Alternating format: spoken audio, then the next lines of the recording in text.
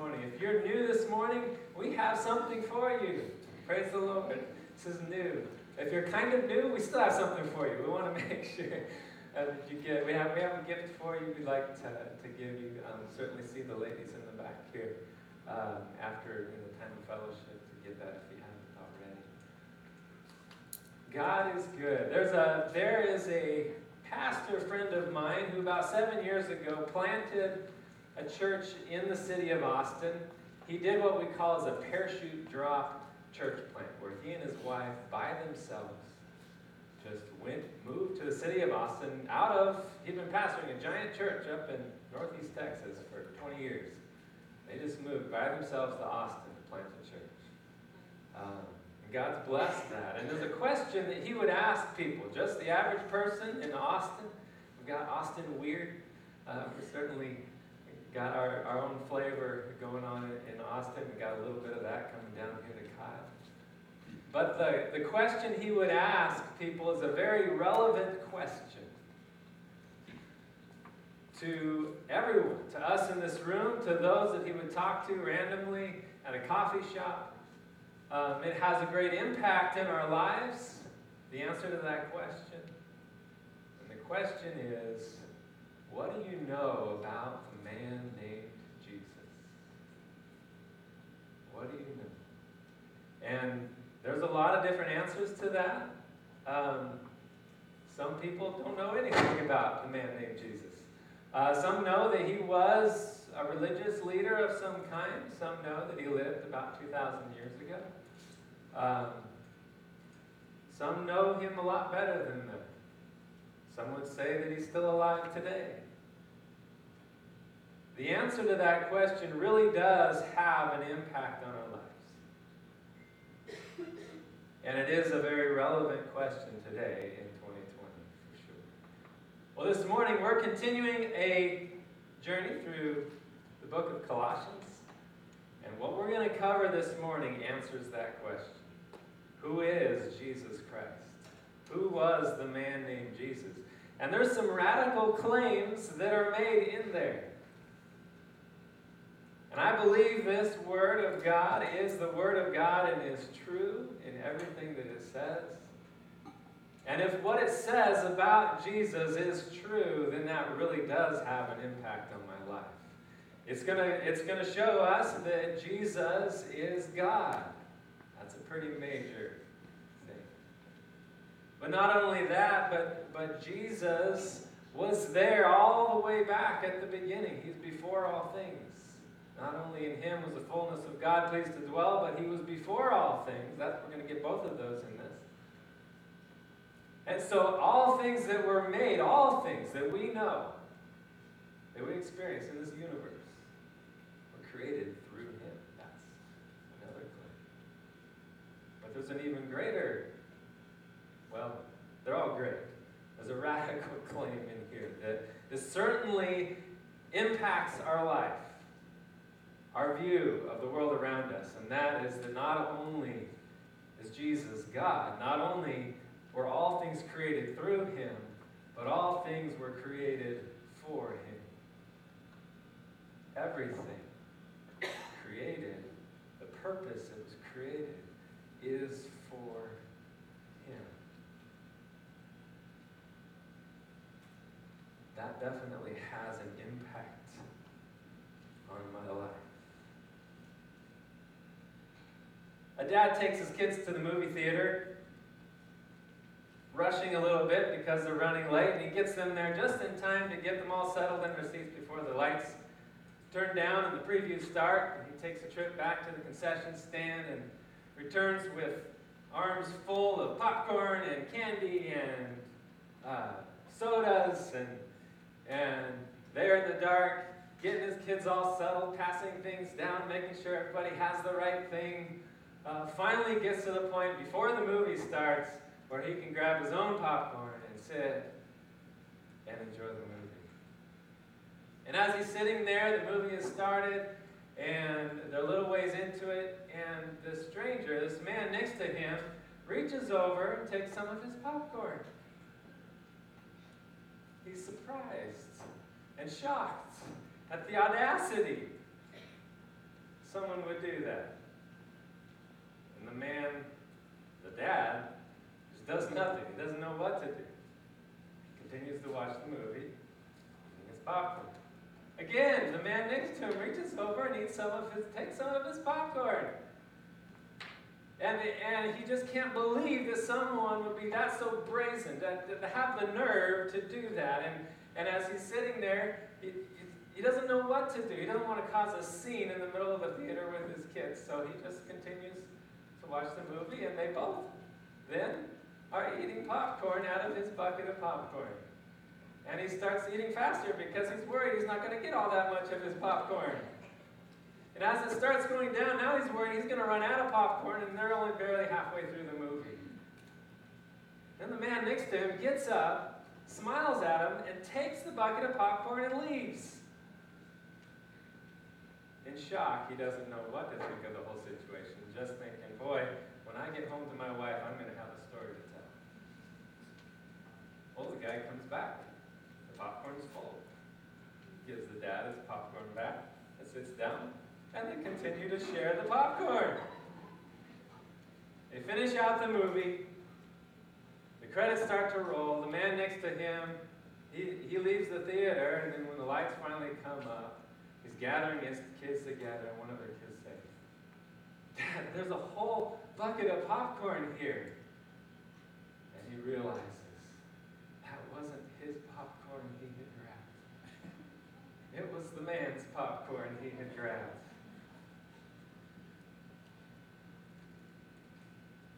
We think that this world belongs to us. We have the brazen audacity to say, this is our world.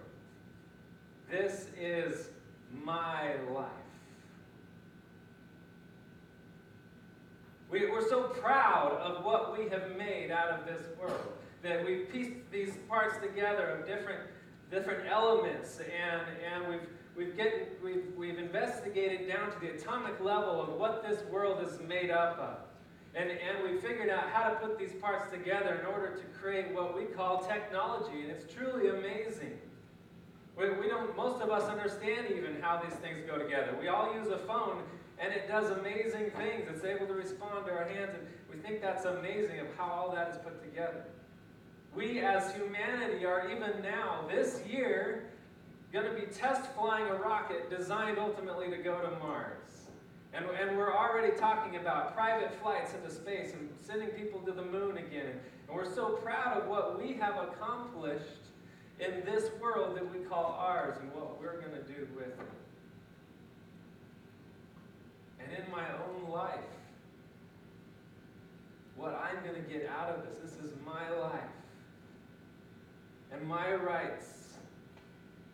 And then to consider God imposing himself into my life. I maybe don't want that. And then I in my mind I'm thinking, what parts of my life am I going to let God into? Not really seeing that all of this was created for him, by him and for him, even myself. But you know what I have found? Is that as I have realized that my life was created, exists for him, that is some of the best news ever. And I hope this morning that some of you will also see that that is some of the best news ever. We're not eating out of our own popcorn. This, all of it, belongs to God. Created for him. So let's look in this passage. Colossians chapter 1, starting in verse 15. It says, He, Jesus, is the image of the invisible God, the firstborn of all creation. For by him all things were created, in heaven and on earth, visible and invisible, whether thrones or dominions or rulers or authorities. All things were created through him and for him. And he is before all things, and in him all things hold together. And he is the head of the body, the church. He's the beginning, the firstborn from the dead, that in everything he might be preeminent. For in him all the fullness of God was pleased to dwell, and through him to reconcile to himself all things, whether on earth or in heaven, making peace by the blood of his cross. Let's pray. God, I just pray that this morning in a fresh, new way we would see the glory of your Son, Jesus Christ, the one that we call Lord and Savior. Jesus, I pray that you would just make yourself real to us this morning in a whole new way, through your Holy Spirit, through your word. It's in Jesus' name we pray. Amen. Well, there's a lot here. There's a lot of attributes of God in this list, and that's kind of what Paul is doing, is he's still preparing the Colossians to be able to deal with what they have as false teaching in their church. And he's giving them everything that they have already. And some of the false teaching would suggest that they need some special type of wisdom and understanding beyond what they have in Christ. That they would need something other than Christ, angels and other things, in order to have what's to be had in Christianity, to have what's been bought in the blood of Jesus Christ. And he's clarifying, no, this is what you have. You have everything you need in Jesus Christ. So in this section, it's just a description of an amazing description of what we have in Christ, who Christ is, who is this man named Jesus. As I was going through this, I was trying to just reduce it to a few points. And talking to my wife, I was going, there's so much more in here. She said, well, just put more points in there. So we've got more points than normal. They still don't cover everything. The title of the sermon is itself a point, that all things are for him. I was able to get that out of the point list. But certainly we're not going to cover everything about Christ, but we're going to dig into some major points that we have in here about this man named Jesus. And the first one, it's right there at the beginning in verse 15. It says, he is the image of the invisible God. He is the image of God. That's our first.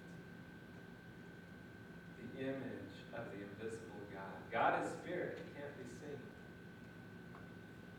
But in Jesus, we have the image of the invisible God. What does that really mean? Because we have this understanding, if you've studied this before, that man is created in the image of God.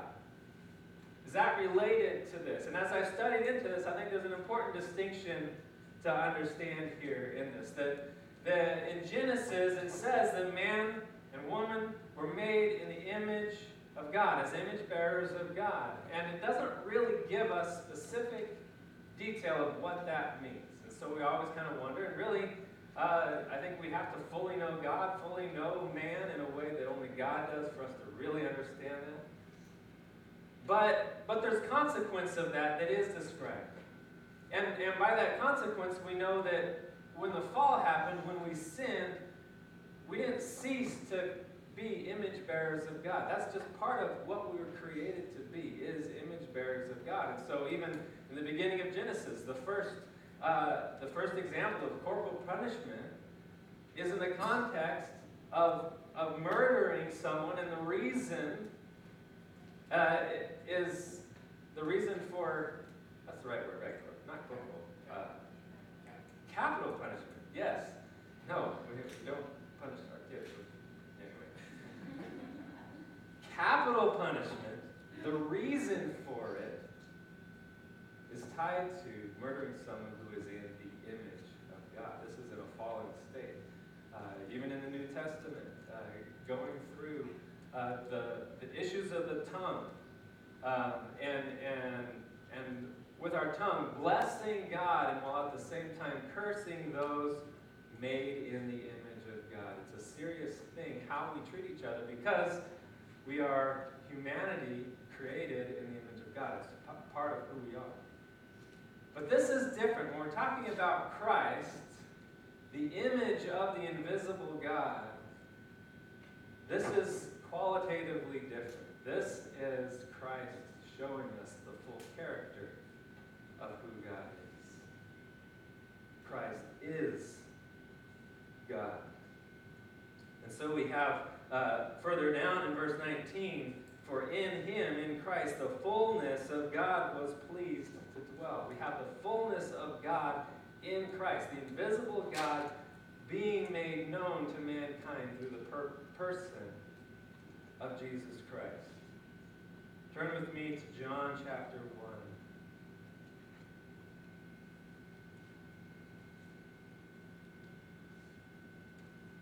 Starting in verse 14. It says, and the Word became flesh and dwelt among us. The Word became flesh. That right there is an amazing thing that may not seem amazing at first until you understand what that means. The Word, as described at the beginning of this chapter, the Word was there at the beginning, creation. It was with God, and it was God. And then it describes the Word as being Jesus Christ. He was with God, was God. He was there at the beginning. And then here this amazing thing is basically saying God became flesh. Jesus, the expression and fullness of the invisible God shown in the person of Jesus Christ. And the Word became flesh and dwelt among us, and we have seen his glory. Glory as the only Son from the Father, full of grace and truth. John bore witness about him, speaking of John the Baptist. John bore witness about him and cried out, this was he of whom I said, he who comes before me ranks before me because he was before me. John also testifying that Jesus, who called himself the Son of Man, had a beginning as a Son of Man, but also he was the Son of God and had no beginning as the Son of God. He was before me. Verse 16, and from his fullness we have received grace upon grace. For the law was given through Moses, grace and truth came through Jesus Christ. See, the law given to Moses pointed to God. It showed and revealed the holiness of God, but the law was given because of sin. It was to reveal the sin in mankind who had disobeyed God. And while it revealed the holiness of God and revealed truth about God, it wasn't full. It wasn't full of grace and truth. It didn't show the fullness of who God is. The fullness of who God is was shown through Jesus Christ, who was the image of God. And in him was both grace and truth. And so in 18 it says, no one has ever seen God. He is the invisible God. The only God who is at the Father's side, he has made him known. So he's and him's. The only God who is at the Father's side. Who are we talking about? At the Father's side is Jesus. He's the only God. The only God who is at the Father's side, he, Jesus, has made him known. The Greek word behind made him known there is just one Greek word. It's the same Greek word that we get, that theologians get the word for exegesis, for interpretation. What we're doing right now is exegesis. All it means, it's a fancy word, and all it means is we're trying to extract the true meaning of what is in this text. We're not doing eisegesis, which is taking our own meaning and placing it on top of it. We're trying to get the true meaning of what the human author, along with the Holy Spirit author, guiding that human author, intended to say. That's what we're trying to get out of this. So what is Jesus? He is the exegesis of God. The true meaning, the true person, the true holiness, the true nature of God fully expressed in Jesus. That's who this man Jesus is. The image of God. Turn with me also to Hebrews chapter 1. I had a hard time limiting how many passages we pull from, because when you start talking about who Jesus is and the glory of that, it's all over the place. But in chapter 1 of Hebrews, verse 1, it says, long ago, and many times, in many ways, God spoke to our fathers by the prophets. That's the Old Testament. But in these last days, he has spoken to us by his Son, whom he appointed the heir of all things, through whom he also created the world. There we got that again. He is the radiance of the glory of God and the exact imprint of his nature. There's the image of God. The glory of God. The radiance of the glory of God and the exact imprint of his nature. And he upholds the universe by the word of his power. Jesus is the image of God. In him we can come to know God.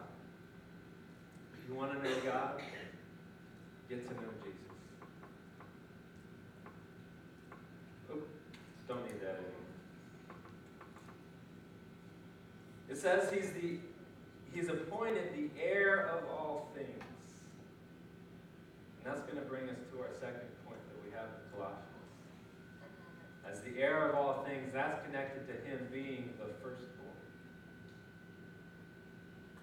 Something that's been confusing to people of what does it mean that there in verse 15 we have, he is, back in Colossians chapter 1, Jesus is the image of the invisible God, the firstborn of all creation. And then it goes through and we're going to get to firstborn again. So if we look, it's the firstborn of all creation. And then verse 16, for by him all things were created in heaven and on earth, visible and invisible, whether thrones or dominions or rulers or authorities, all things were created through him and for him. And he is before all things, and in him all things hold together. And he is the head of the body, the church. He is the beginning, the firstborn from the dead, that in everything he might be preeminent. So at the beginning of this section, he's the firstborn of all creation. Then we have in the middle what makes it obvious that he was never, as the Son of God, ever born. He has no beginning. And then we have him as the firstborn from the dead, that in everything he might be preeminent, which means he's first in all things. What does it mean that he's a firstborn? What would they, this is exegesis, what would they have understood it as at that time? What's the meaning of the author there? As he's writing to the Colossians, how would the Colossians have understood that term firstborn? And we have a tiny bit of that in our culture that they do. They have a much stronger culture of the rights and privileges of the firstborn. Firstborn didn't just mean that you were born first. It had to do with the honor and position and inheritance and role that you had as firstborn. It was more of a role than literally being born first. And we see throughout the Old Testament cases where that role of firstborn is taken by the one who's not born first. You have with Joshua and his sons, you have Ephraim and Manasseh. Manasseh was the one who was the firstborn, but you had Ephraim being blessed as the firstborn. It was God's choice. The nation of Israel, when they're going up against Egypt, God says, this is my firstborn among the nations. They weren't the first nation ever to be, but he was treating them in the role and privilege and right as firstborn. So that's what we're talking about here. We're talking about Jesus is the firstborn, and he's the firstborn of all creation. Of all creation. And that's not just what's here that we see in the universe. That's all creation, heaven and earth. All that has been created through him. It's the spiritual realm. It's everything. He is before all things. He is preeminent, and he has an inheritance. King David, who was not the oldest of his family, but in Psalm 89:27 it says, and I will make him the firstborn, the highest of the kings of the earth. And certainly that's also looking forward to Christ. And it's in that same sense, the highest of the kings of the earth. That meaning of firstborn, that now we say Christ is the firstborn of all creation. But then it also says he's firstborn from the dead. Look with me, Romans chapter 8, verse 29. Some of you may already have this memorized. Actually, I've got it memorized, but we'll turn there anyway. Speaking of us who believe in Christ, it says, "For those whom he foreknew, he also predestined to be conformed to the image of his Son."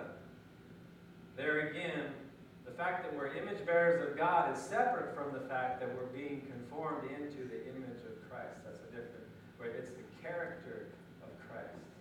And it's the character of God that we're being conformed into. But why? In order that he, Jesus, might be the firstborn among many brothers. The firstborn, the one with an inheritance.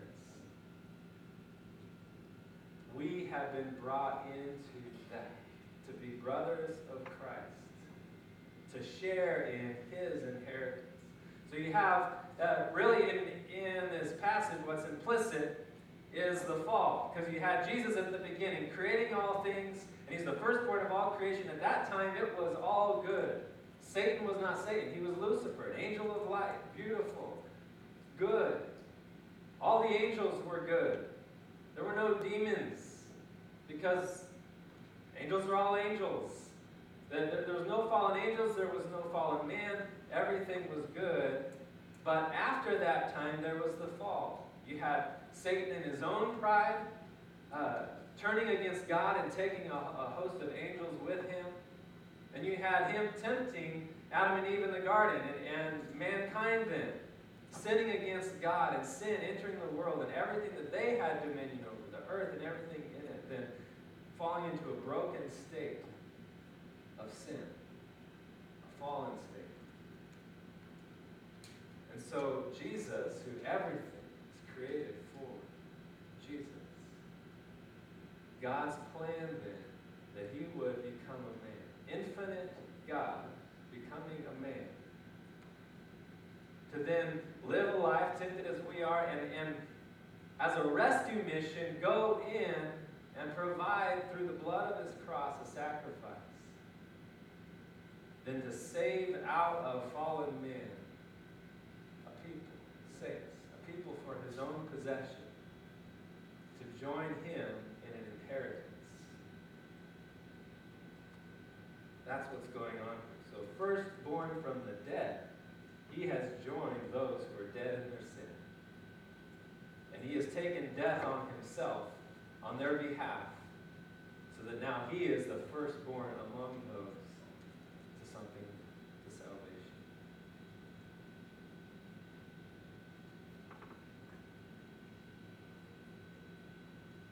Next characteristic of God, of Jesus. He is the creator and sustainer. Verse 16 of Colossians, "For by him all things were created, in heaven and on earth, visible and invisible, whether thrones or dominions or rulers or authorities, all things were created through him and for him, and he is before all things, and in him all things hold together." This is not my popcorn to a whole new level. All things hold together in Christ. My dad, who's an atomic physicist, reads passages like this, and he connects it to what we know about the world around us. This is truth, which means science, which is us discovering what God created and understanding it better and being able to do more things because of what we've come to understand. Science is going to connect back to the truth of God's Word. And when it doesn't connect, it's not that this is not true, it's that we haven't really figured it out fully over here yet. And time again, we have seen that happen, where science says a thing, oh, that's not the same as the Bible, and then we discover something new and realize, oh, no, we didn't fully understand it. We still don't fully understand it yet. We've come to know 4 forces. Some people out there think there might be a 5th, but not very many people take them seriously. But 4 forces. There's gravitational force, there's electromagnetic force, and then at the atomic level we have the strong force and the weak force. That's what we've been able to discover and understand, and scientifically we're able to use that understanding to do things that are meaningful. Does it describe every force that's out there? How much science has pressed into the spiritual realm? Spiritual realm is real. Spiritual realm affects the physical realm. Physical realm affects the spiritual realm. But we haven't been able to crack that nut or figure it out. There's probably even more forces that at play. But what is this telling us? All things hold together in Christ. While I can describe gravity and put the gravitational constant on it and say if I've got two masses of this at this distance and this is how much they weigh, this is the gravitational force, this is what it's going to look like. That doesn't tell me why. Why do they do that? Still trying to figure that out, and lots of really smart people still trying to figure those things out with theories. And if I could put a math equation on it, in my arrogance, I would say, I know gravity. I can predict it. I can describe it. It's not my popcorn. I didn't create gravity. I don't even know why it continues to work the way it does, but I depend on it continuing to work the way it does. If it was to change, that'd be really bad for me. No. All things hold together in Christ. Do we realize how incredible Christ is? He has created all things. All things are for Him. All things are holding together in Him. If He's wanting to impose Himself in my life, to do a work in my life, who am I to say no? Even the molecules that make up my body are held together by His power. If He says, go, how arrogant is me to not trust that He's going to provide what I need to go, to do, to follow Him. All things hold together in Him. If He says, trust me, boy, I need to see Him better for who He truly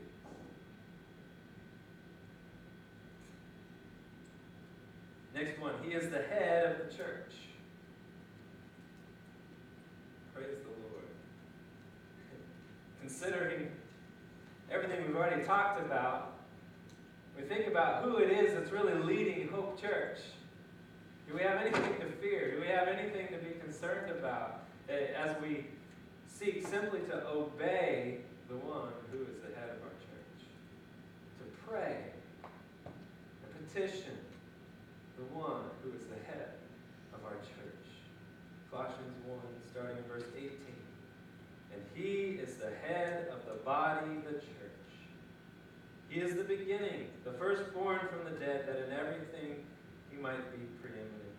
For in Him all the fullness of God was pleased to dwell, and through Him to reconcile to Himself all things, whether on earth or in heaven, making peace by the blood of His cross. That's why we're here. The blood of His cross. He makes peace. He's the head of the church. There's a similar message that Paul wrote to the church in Ephesus. Look there real quick. Ephesians chapter 1, starting in verse 17. He likes to insert a prayer into his letters for people. Maybe something we can learn about that. Ephesians chapter 1, starting in verse 17, Paul says, and he's saying, I don't cease to give thanks to you and remembering you in my prayers. This is his prayer, that the God of our Lord Jesus Christ, the Father of glory, may give you, church in Ephesus, the spirit of wisdom and revelation and the knowledge of Him. Sounds similar to a couple weeks ago. Having the eyes of your hearts enlightened, that you may know what is the hope to which He has called you. What are the riches of His glorious inheritance in the saints? His inheritance in the saints. Church, for those of you who study a little bit about what the Bible tells us is ultimately going to happen, and we know that there's going to be a great white throne judgment, and before we get to that, all of heaven and earth is going to pass away in a roar of melting planets, and it's understated in here. It's just going to be crazy, the whole thing. Basically, I think Jesus just releasing that hold of every force, holding everything together. When he goes, done, everything just goes, it's going to be incredible. But we're going to reach that point where all of us in new bodies, whether we were had faith in Christ or not, everyone's going to be raised from the dead and will stand before that great white throne of judgment. And that judgment, all the works that were done on the earth will be shown, and the books will be opened to show those, and no one will be saved based on the works that they did, but there will be another book that's open. It's the Lamb's Book of Life. And if your name is written there, those who put their faith and trust in Jesus Christ will be written in that book. Those will be saved. All others, angels, heavenly beings, Satan, those who have sinned against God, have rebelled against God, and not turned to Jesus Christ. The option to turn to Jesus Christ isn't there for the angels. They're already, their path is already set. But for mankind, it's still an option in this life. Those who didn't turn to Christ and those angels that turned against God, they will be thrown in the lake of fire, and that's what would be eternal torment. Then what's left? Of Christ, who is the firstborn of all creation, whose inheritance then is out of all creation. What's left?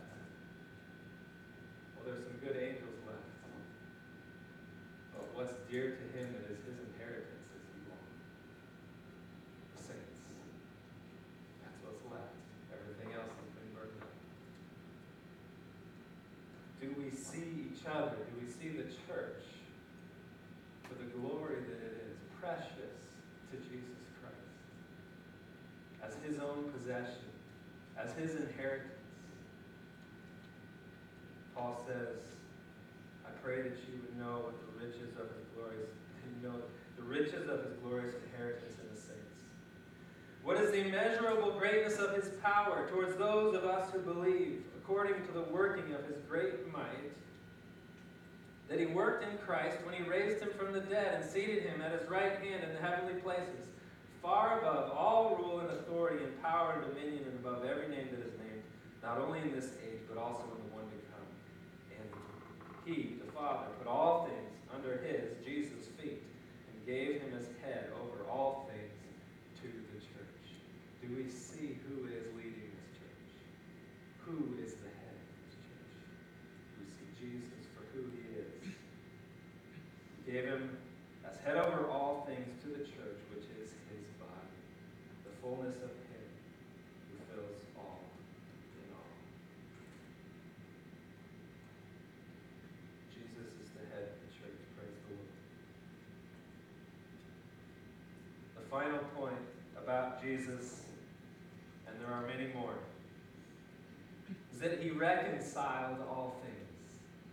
And notice in here, so if we look at Colossians chapter 1, verse 19. For in him all the fullness of God was pleased to dwell, and through him to reconcile to himself all things, whether on earth or in heaven, making peace by the blood of his cross. That's a past tense. He reconciled. That work is done, and it was done on the cross. Now, it doesn't feel like it's all done yet, but the work of reconciliation was done on the cross. And now, in this time, God still delays and waits and allows more people to come to a saving knowledge of Jesus Christ, to be a part of his body, part of his bride. But the reconciliation is done. It's past tense. And notice it's not just what we consider that reconciliation between us and God. Remember, Jesus is the firstborn of all creation. All creation has come under the bondage of sin. There's been brokenness in all creation. That includes heaven, Satan falling in heaven.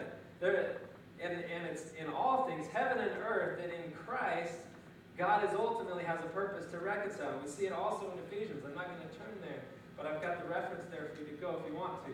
But in Ephesians, it also speaks of God's purpose from the beginning to unite all things in Christ, heaven and earth. And that's ultimately what we're going to see when we go to heaven.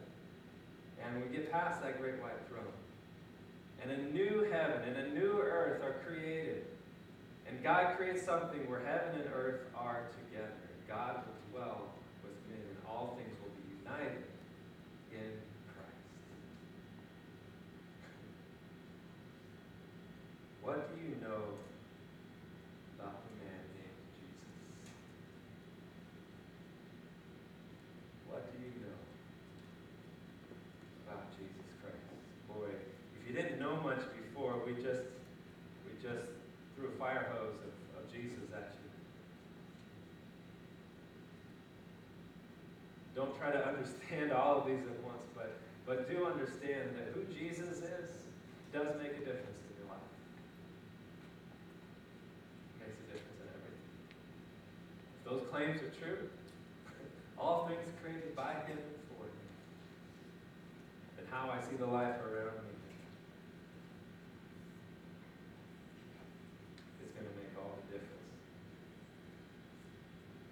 I'm going to finish up by reading this excerpt.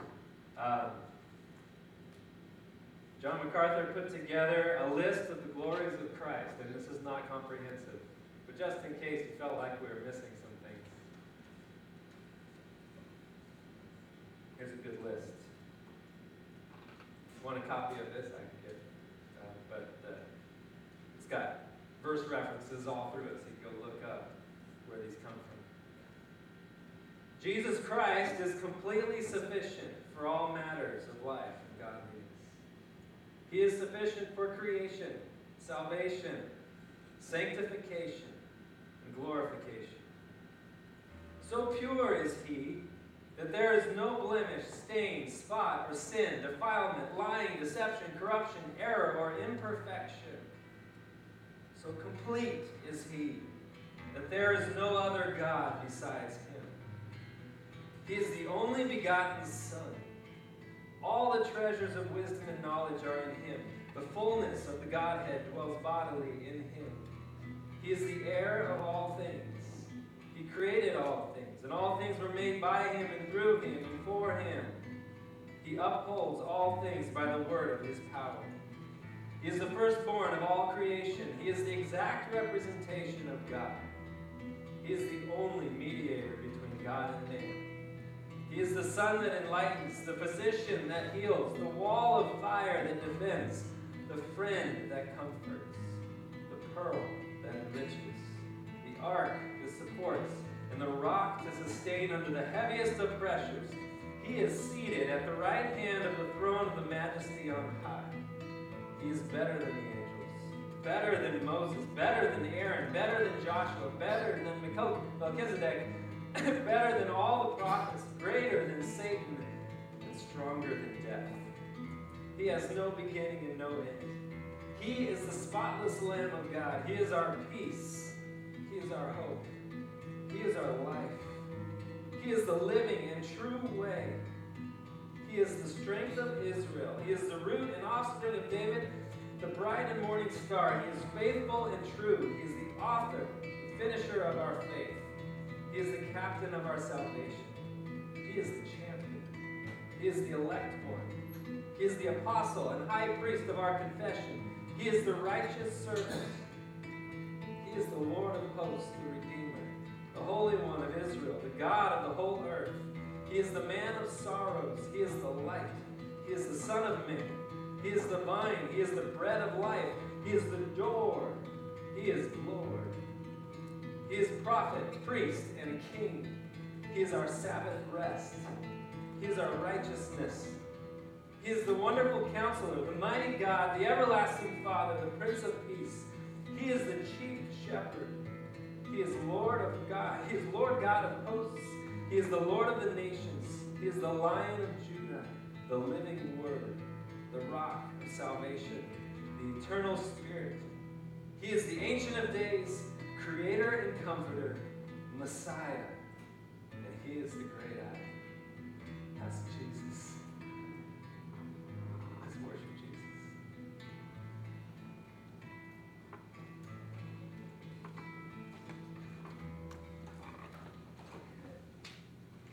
For God so loved the world that he gave his only Son. Whosoever believes will not perish, they shall have eternal life.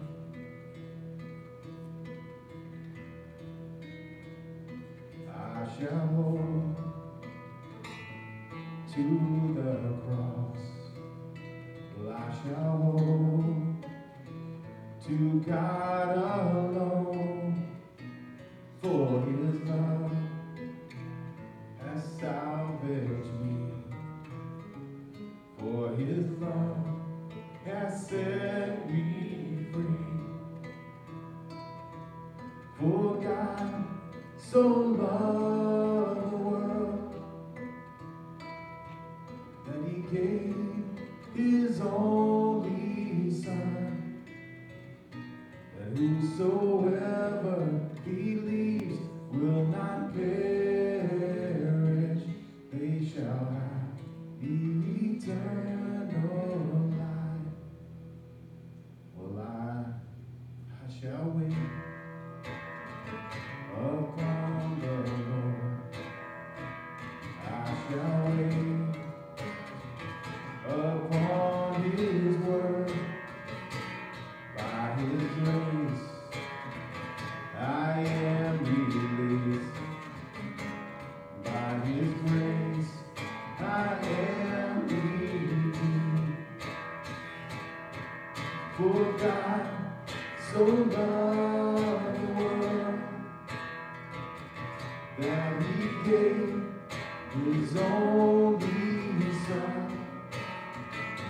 and whosoever believes will not perish, they shall have eternal life.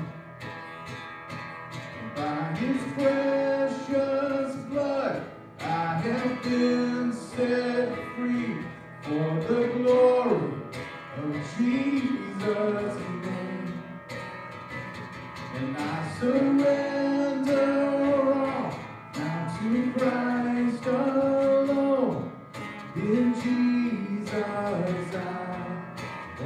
saved. Sing that again.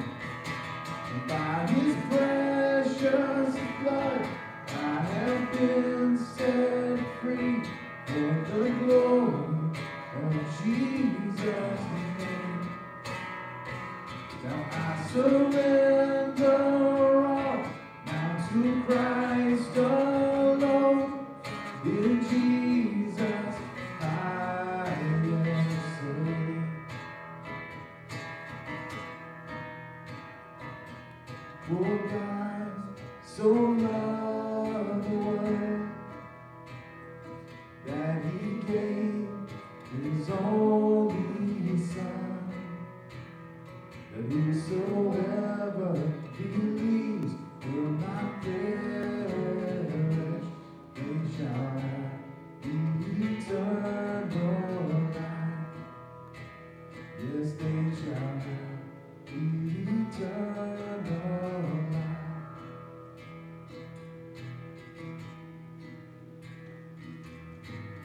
God, the promise in those words, whoever believes shall have eternal life. The free gift of God through his Son, Jesus Christ. God, I pray if there's anyone listening to this now that doesn't know you, Jesus,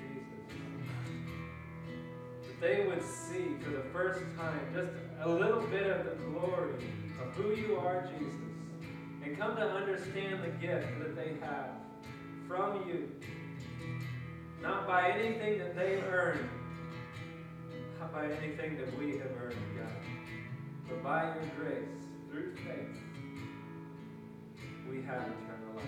We trust our lives into the hands capable hands of our Lord and Savior, Jesus Christ. God, I pray that you would go with everyone here this week, that you would work through them in your power to be able